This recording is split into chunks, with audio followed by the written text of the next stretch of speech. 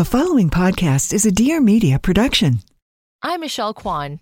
In 1996, the world was in the midst of a massive cultural movement that saw women finally taking center stage. Nowhere was this shift more apparent than at the 1996 Summer Olympics in Atlanta. This audience was the loudest thing I have ever heard in my life. The noise, everybody's cheering, and we see all these USA flags. It was the most important summer in women's sports history, and team after team after team, the U.S. women kept winning. Basketball, soccer, softball, gymnastics. I just said, give me mine. Like, give me mine.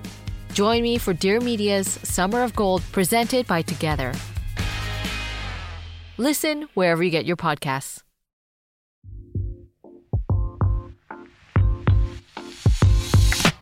Hey, it's Mariana, and welcome back to the Life with Mariana podcast. In this week's episode, I've got Madison Utendahl. She is the founder and creative chief officer of her namesake agency, Utendahl Creative.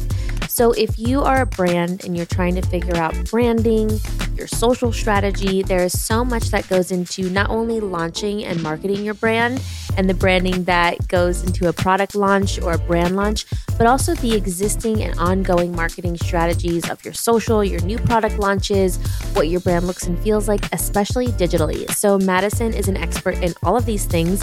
She has an amazing resume, which led her to starting her own agency. So before she started her own agency, she was the head of content and social at Museum of Ice Cream, where she was also a founding partner, and she grew their digital presence to an audience of over 1 billion people in just under 20 months, which is crazy. So then she started her own agency and has such incredible clients, which led her to being on the Forbes 30 Under 30. This episode is not only great for brands, but also creatives too. Being a creative herself, who then started her own agency, she really talks about building and managing her team as a creative business, knowing your worth, and why you should share your rates with your peers so that everyone can be compensated fairly. And before we hear from Madison, I wanted to tell you guys that we have a new Summer Fridays lip balm. We have the original vanilla and a new shade of vanilla beige. It is so beautiful. So it's the same original formula that you guys know and you love, just in new packaging. So we've got the original vanilla in new packaging, and we've got a new vanilla beige in a tint in a new packaging as well. So I hope you guys love it. It's available now at summerfridays.com and at Sephora. So now let's hear from Madison. So I love to start the podcast with how we met. Gosh, how many years ago was that? I don't even remember how many years ago it was, but we were on a brand trip and we were in Ibiza.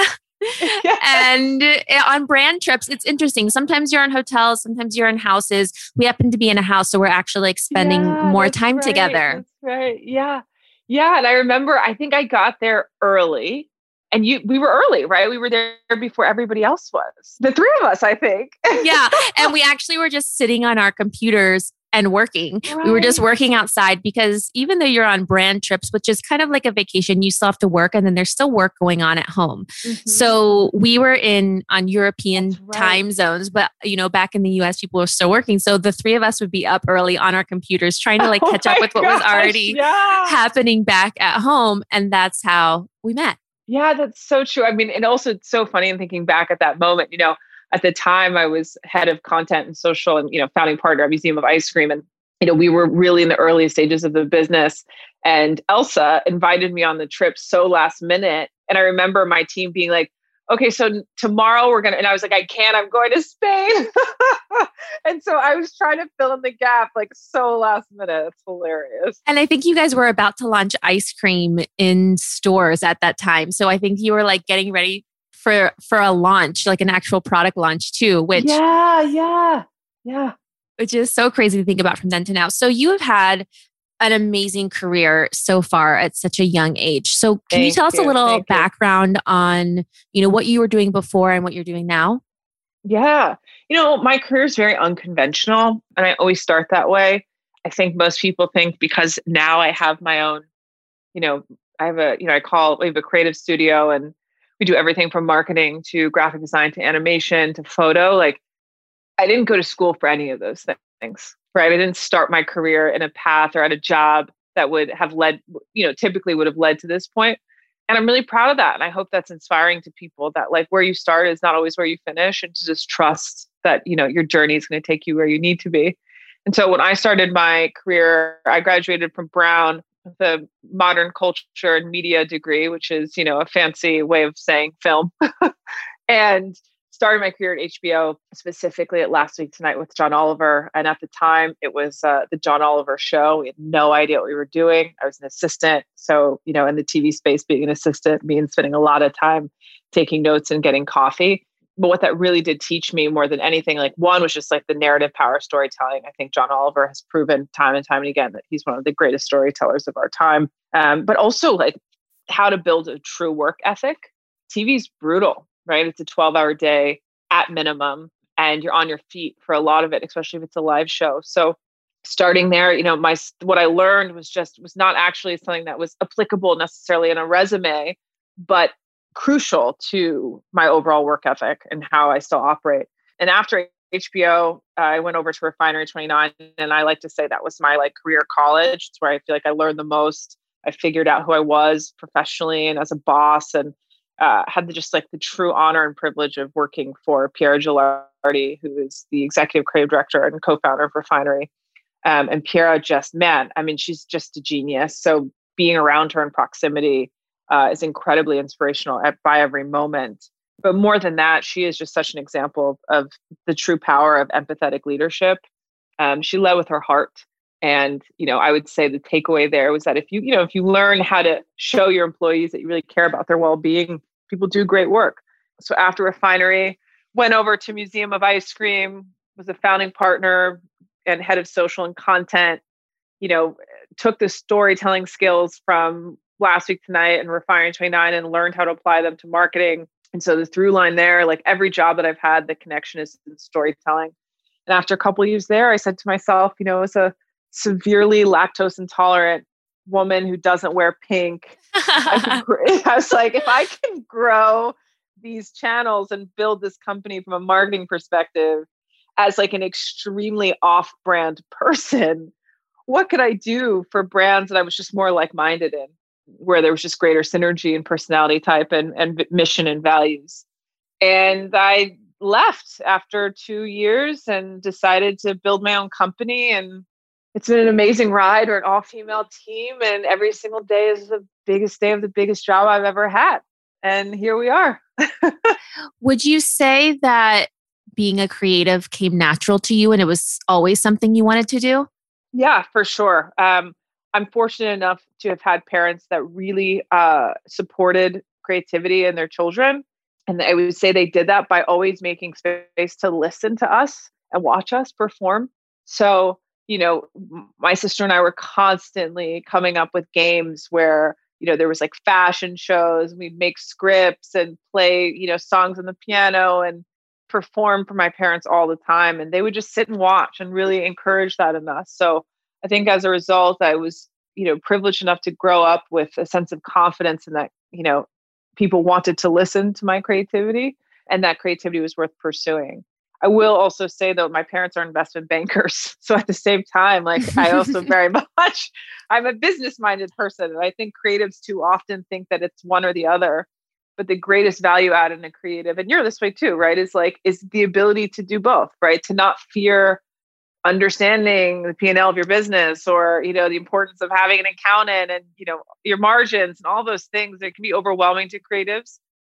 Because I'm shaking my head. Yes. I think with creatives, it's almost more important because a lot of people are freelance or you are a small business with you and a very small team of people, and understanding that cost and then fighting for your cost, because really there's no standard. So you're really setting the price based on what you think your value is and what you can add to a business. And so the financial part of it, if you're a creative, if you don't like and enjoy that part, you need to hire people who can help support you in that role, because it is so, so important, especially when speaking about rates and contracts and all of those sorts of things. 100%.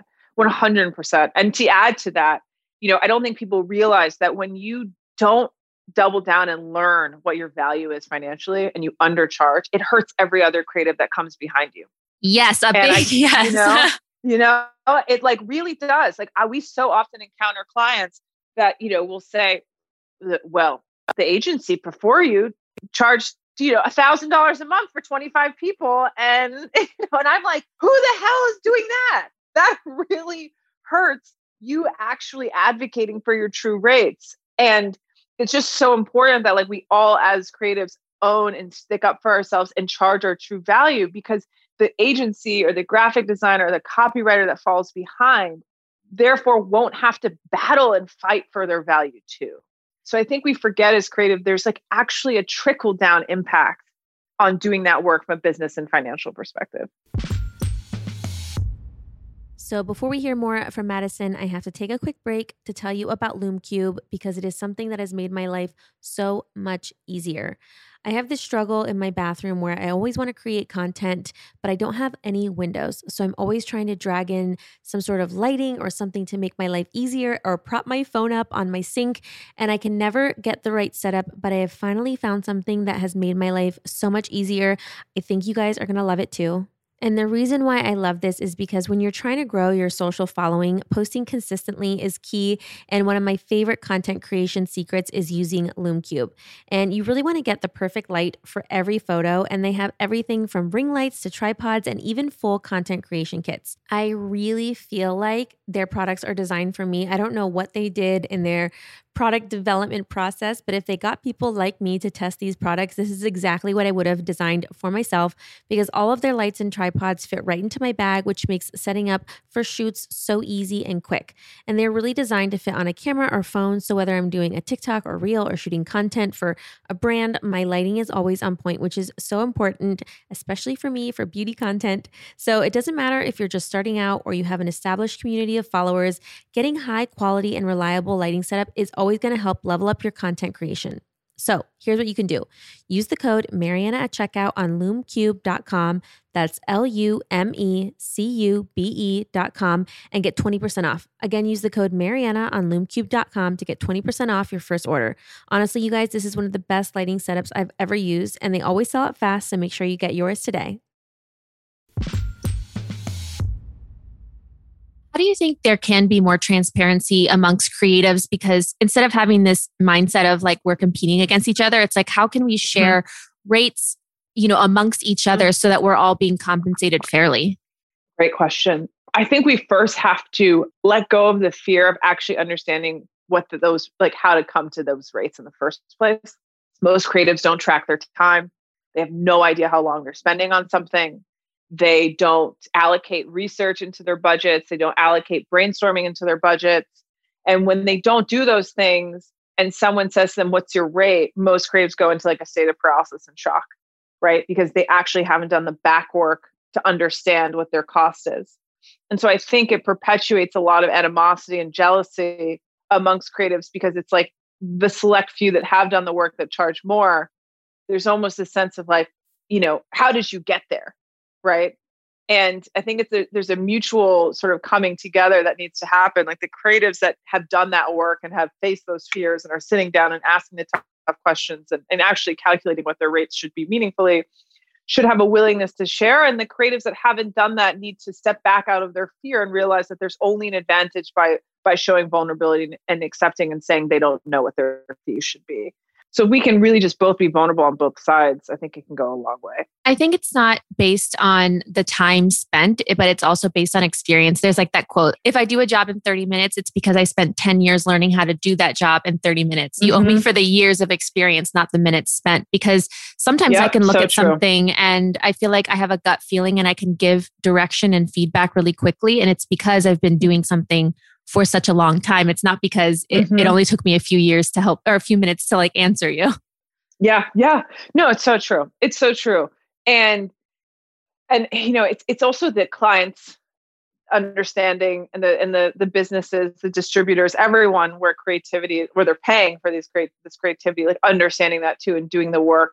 Right. I think that's where a lot of the disconnect comes in as well, is that if the client if the person managing the agency or the graphic designer is the CEO and doesn't have a creative background, like how can they also do the work to ask, other people who are maybe have more creative roles to help them better understand the time being spent or, why something costs what it costs, right? There's an education on both sides that has to happen. Mm-hmm. And okay, so now you have your own creative agency. What do you do under your agency and kind of what are the roles that you have that help support you? So we call ourselves a a multidisciplinary creative studio. Kind of a mouthful, but the reason why we say that is because we are just really not a one size fits all. There's not a one thing you come to us for. The agency is divided. I would say 50% of it is marketing and storytelling. So that's everything from like brand launches to social media. And the other side is design. So it's branding, it's merch, it's animation, it's graphic design. And, it's so fun. We're an all-female team. We now are all over the world. I have team members in New Zealand and in Austria and in California. We're really dispersed and we've been able to make it work. And the team is comprised, it's small. There's 7 of us full time. And then I would say with an extended influencers too, contract, freelance, network, we have probably about 12 people. And the majority are strategists and copywriters, creative directors, and designers. Amazing. And what are some of the brands that you've worked with or you're working with right now? I always say that give us the least sexy the subject, the more interested we are in helping it become sexy. We one of our greatest successes is Judy. I love me some Judy. Judy is an emergency preparedness brand started by Josh Dashkin and Simon Huck, both two incredibly brilliant men. And they are really helping people prepare for the unpredictable. And we helped launch Judy about a year and a half ago and build their marketing and social channels. And really, really proud of that brand. We have stepped, the beauty also has been in transition. They've now hired full time. And that's something, a big faith and belief that I have is that agencies are Band-Aids. Our goal is to help you get what you need done until you invest in internal team. That's part of my philosophy as a founder.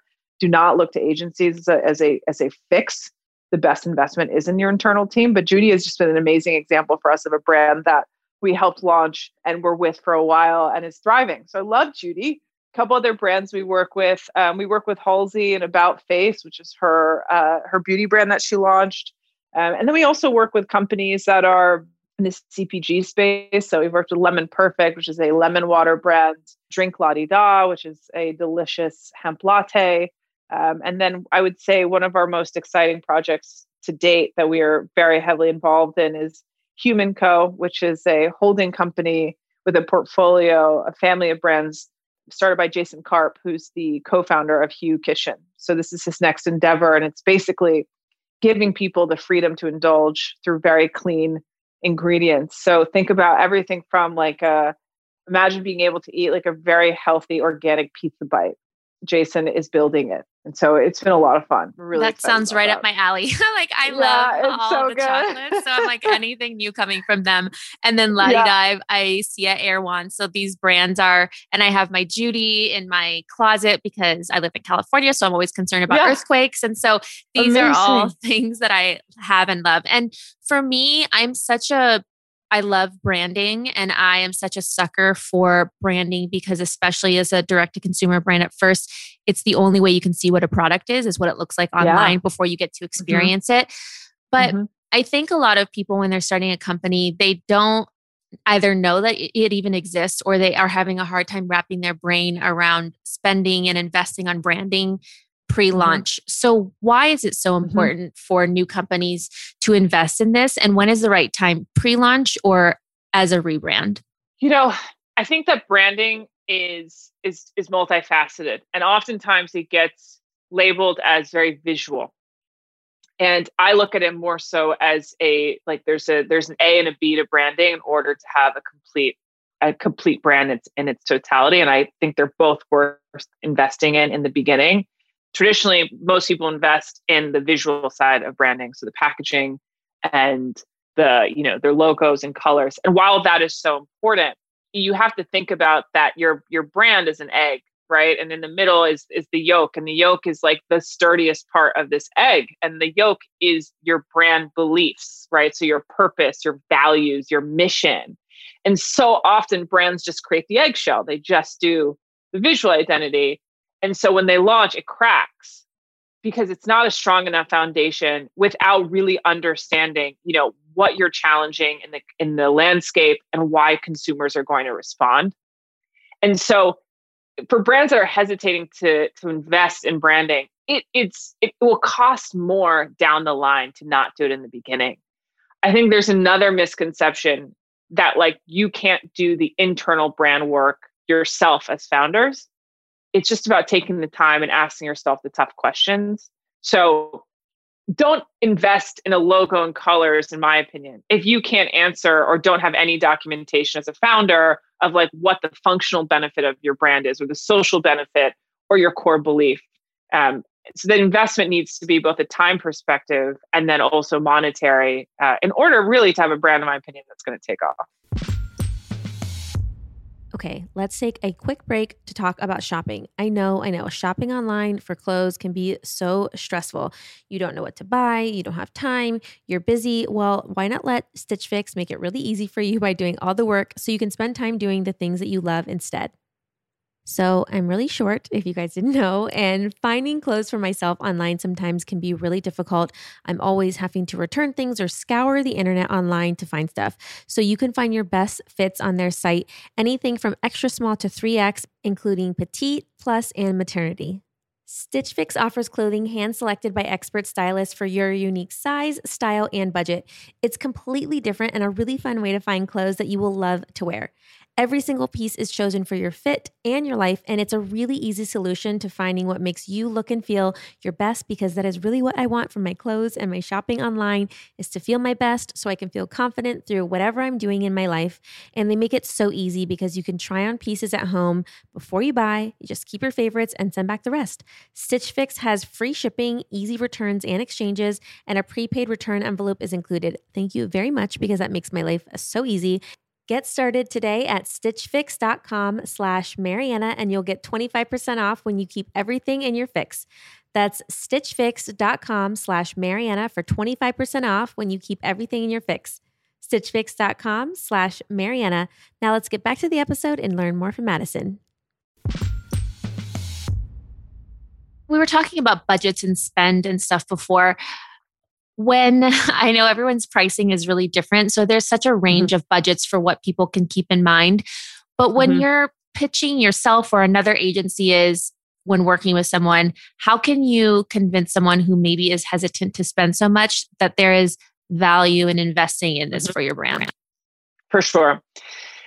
You know, there's twofold. Like one, I would say is having data and proof and metrics of success. That's my that's where you can tell I have an investment banking family is, you can't just send a proposal that has a price on it that might seem high without giving context as to how you got to those numbers. I think when people just send blank numbers without a portfolio or a capabilities deck or a case study as to what their work showcases, of course, the client or the founder, whoever you're pitching to, is going to be hesitant and have a lot of questions because there's nothing really for them to go off of, right? To actually understand how you got to that point. And so I would say the biggest thing for anyone before you send your proposal, make sure you have a deck attached that just breaks down your work, shows what you've done. If you have press, make sure you have press highlights. If you have maybe data from a numerical perspective, especially if you're working in social marketing, include it because it gives a lot of context. And it gives you the confidence that you should have as a creative to, stand up for what you're making and why you are the person or the team worth investing in. I also think for founders, there needs to be a greater understanding between hiring an agency and then hiring a freelance contractor. They both have value, right? You can invest in an amazing multifaceted freelancer who can do your logo and your brand work. And those price points need to be different and they need to be understood. So your agencies are always going to charge more and you can't expect them to charge the amount as a single freelancer because you're paying for a team versus an individual, but both have value. It really just depends on your budget. If someone's inspired by your career path or your business, any tips for creatives to eventually start their own agency? I would say first, if you can, go off on your own as a freelancer and learn what it means to do every job. So before I started the agency, I was a consultant after I left Museum of Ice Cream, and I consulted for Bandier. That's really where I was introduced to Lemon Perfect, Paravel, which is a great luggage brand. The Wonder, there's a Milk Bar. I really consulted for a while just so I could understand what does it actually mean to encompass and do all these roles. What does it mean to be a social strategist as an independent contractor in these brands? it's very important, in my opinion, to understand that framework, because as you grow your team and hire, you have greater empathy for the roles that you need because you've done them yourself. So my suggestion would be build out what it means for you to consult or freelance first, have a taste of what the responsibilities would mean, and then invest in yourself by creating your logo and doing all the things that you encourage in other brands in order to get started. One of the things that you do that I think you do so well is content strategy. And I love what you do. And I'm always like trying to recommend you to people because I love where that starts. You're so sweet. Thank you. When you're thinking about content strategy, where do you even start with a brand? And how do you make sure that each brand has its own unique DNA and doesn't look like everything else? Because I think on social, what happens sometimes is everything starts looking the same. Yeah, it's copycat for sure. I always say that the first thing I do is break down like the dimensions of the challenge, like dimensions of the brand that we're going into. And, it's funny because I had my own way of developing this out. I had my own questionnaire and that I would send to clients, and it broke down sort of like how they want their brand to be represented, what they want their brand to look like. And then I had the incredible opportunity to work with this like marketing legend, Brian Evangelista, and he introduced to me this idea of breaking down in the consumer, in the category, like what you're challenging and why consumers respond. And like to do that work, to really ask yourselves those questions is very hard, but it's the way to start a content strategy, right? It's like asking yourself explicitly, what does this product provide a consumer? And how does it challenge what's out there? And that takes a lot of work to break that down. And then you have to go into the emotional qualities, like what emotional value does this bring? What functional value does this bring? Does this have social value? And asking yourself those tough questions and just sitting in the stillness of looking for those answers is part of the work. And I think most people don't like to do that, or they're uncomfortable with it, or they think it's corny, or they're insecure about the fact that like you have to say to a brand, like what emotional qualities are you leaning into in your consumer? But it's crucial. Absolutely. And when you're thinking of your content strategy, are you thinking content that's valuable, or are you thinking sales driven or engagement? Because I think those pieces sometimes can all be the same piece of content, or they're very different pieces of content. Like for us, there's some posts we know, and we know this post will not get great engagement, but this is so important to our story as a brand. So we're going to post this regardless of if it gets likes or comments, because it's important for us to share this type of content. Yep, for sure. And I value that. I think it's, it's smart to give yourself opportunity and space for both, right? So it's smart to have the brand love content and to have a strategy that's just about building affinity and brand evangelists and enthusiasm for what you're doing and your mission and your values. And then there's also clear KPIs that you have to hit as a business that you don't want to lose sight on because you're like too focused on building out, a gorgeous feed. I think Summer Fridays is an incredible job of striking that balance of like clear KPIs and like what you're hitting from a sales perspective. And like, this is a product post, and then posts that are all about vibe and energy, and you can feel it. Okay, let's take a break for a second because I want to tell you about Skillshare, which you guys know I love. I tell you about it all the time. And the reason why I'm always sharing it with you is because I'm so passionate about learning myself. I'm always trying to improve on the things that I'm really good at, and I'm trying to learn new things and expand my hobbies. And I feel like I have so much downtime at home, so why not use it to learn something new? And before I even tell you about Skillshare, you guys should know that I have a 1-month free trial premium membership if you go to Skillshare.com/life. So it's free. You may as well try it out because Skillshare is an online learning community and it offers membership with meaning. There is so much to explore. There's real projects to create, and you'll get the support of fellow creatives, and Skillshare empowers you to accomplish real growth. One topic I'm always thinking of myself is finding passion or purpose in my life. So if this is something that interests you, try the Finding Fulfillment Using Pivots to Power Your Creative Career with Emma Gannon. And we're already seeing that video is becoming such a huge part of the Instagram platform. So if you want to learn your skills on there to get a little bit better, whether it's personally or professionally, try the Video for Instagram Tell an Engaging Story in Less Than a Minute class with Halisi Navarez. So if you are ready to experience real improvement with hands-on projects and classes designed for real life, explore your creativity at Skillshare.com/life and get a 1-month free trial premium membership. That's 1 month of a premium membership at Skillshare.com/life. Now let's get back to the episode. When you're working with a brand and you guys are launching the brand on social, what are some good tips to give to a new brand who's launching a brand on social to really make a splash and so they can get noticed amongst so many new companies? Yeah, I would say first off, like be in the know of the algorithm and like set realistic KPIs. Social can be super distracting and overwhelming. You put a lot of pressure on yourself and it can become something that's a nuisance if you're setting unrealistic expectations as a new brand.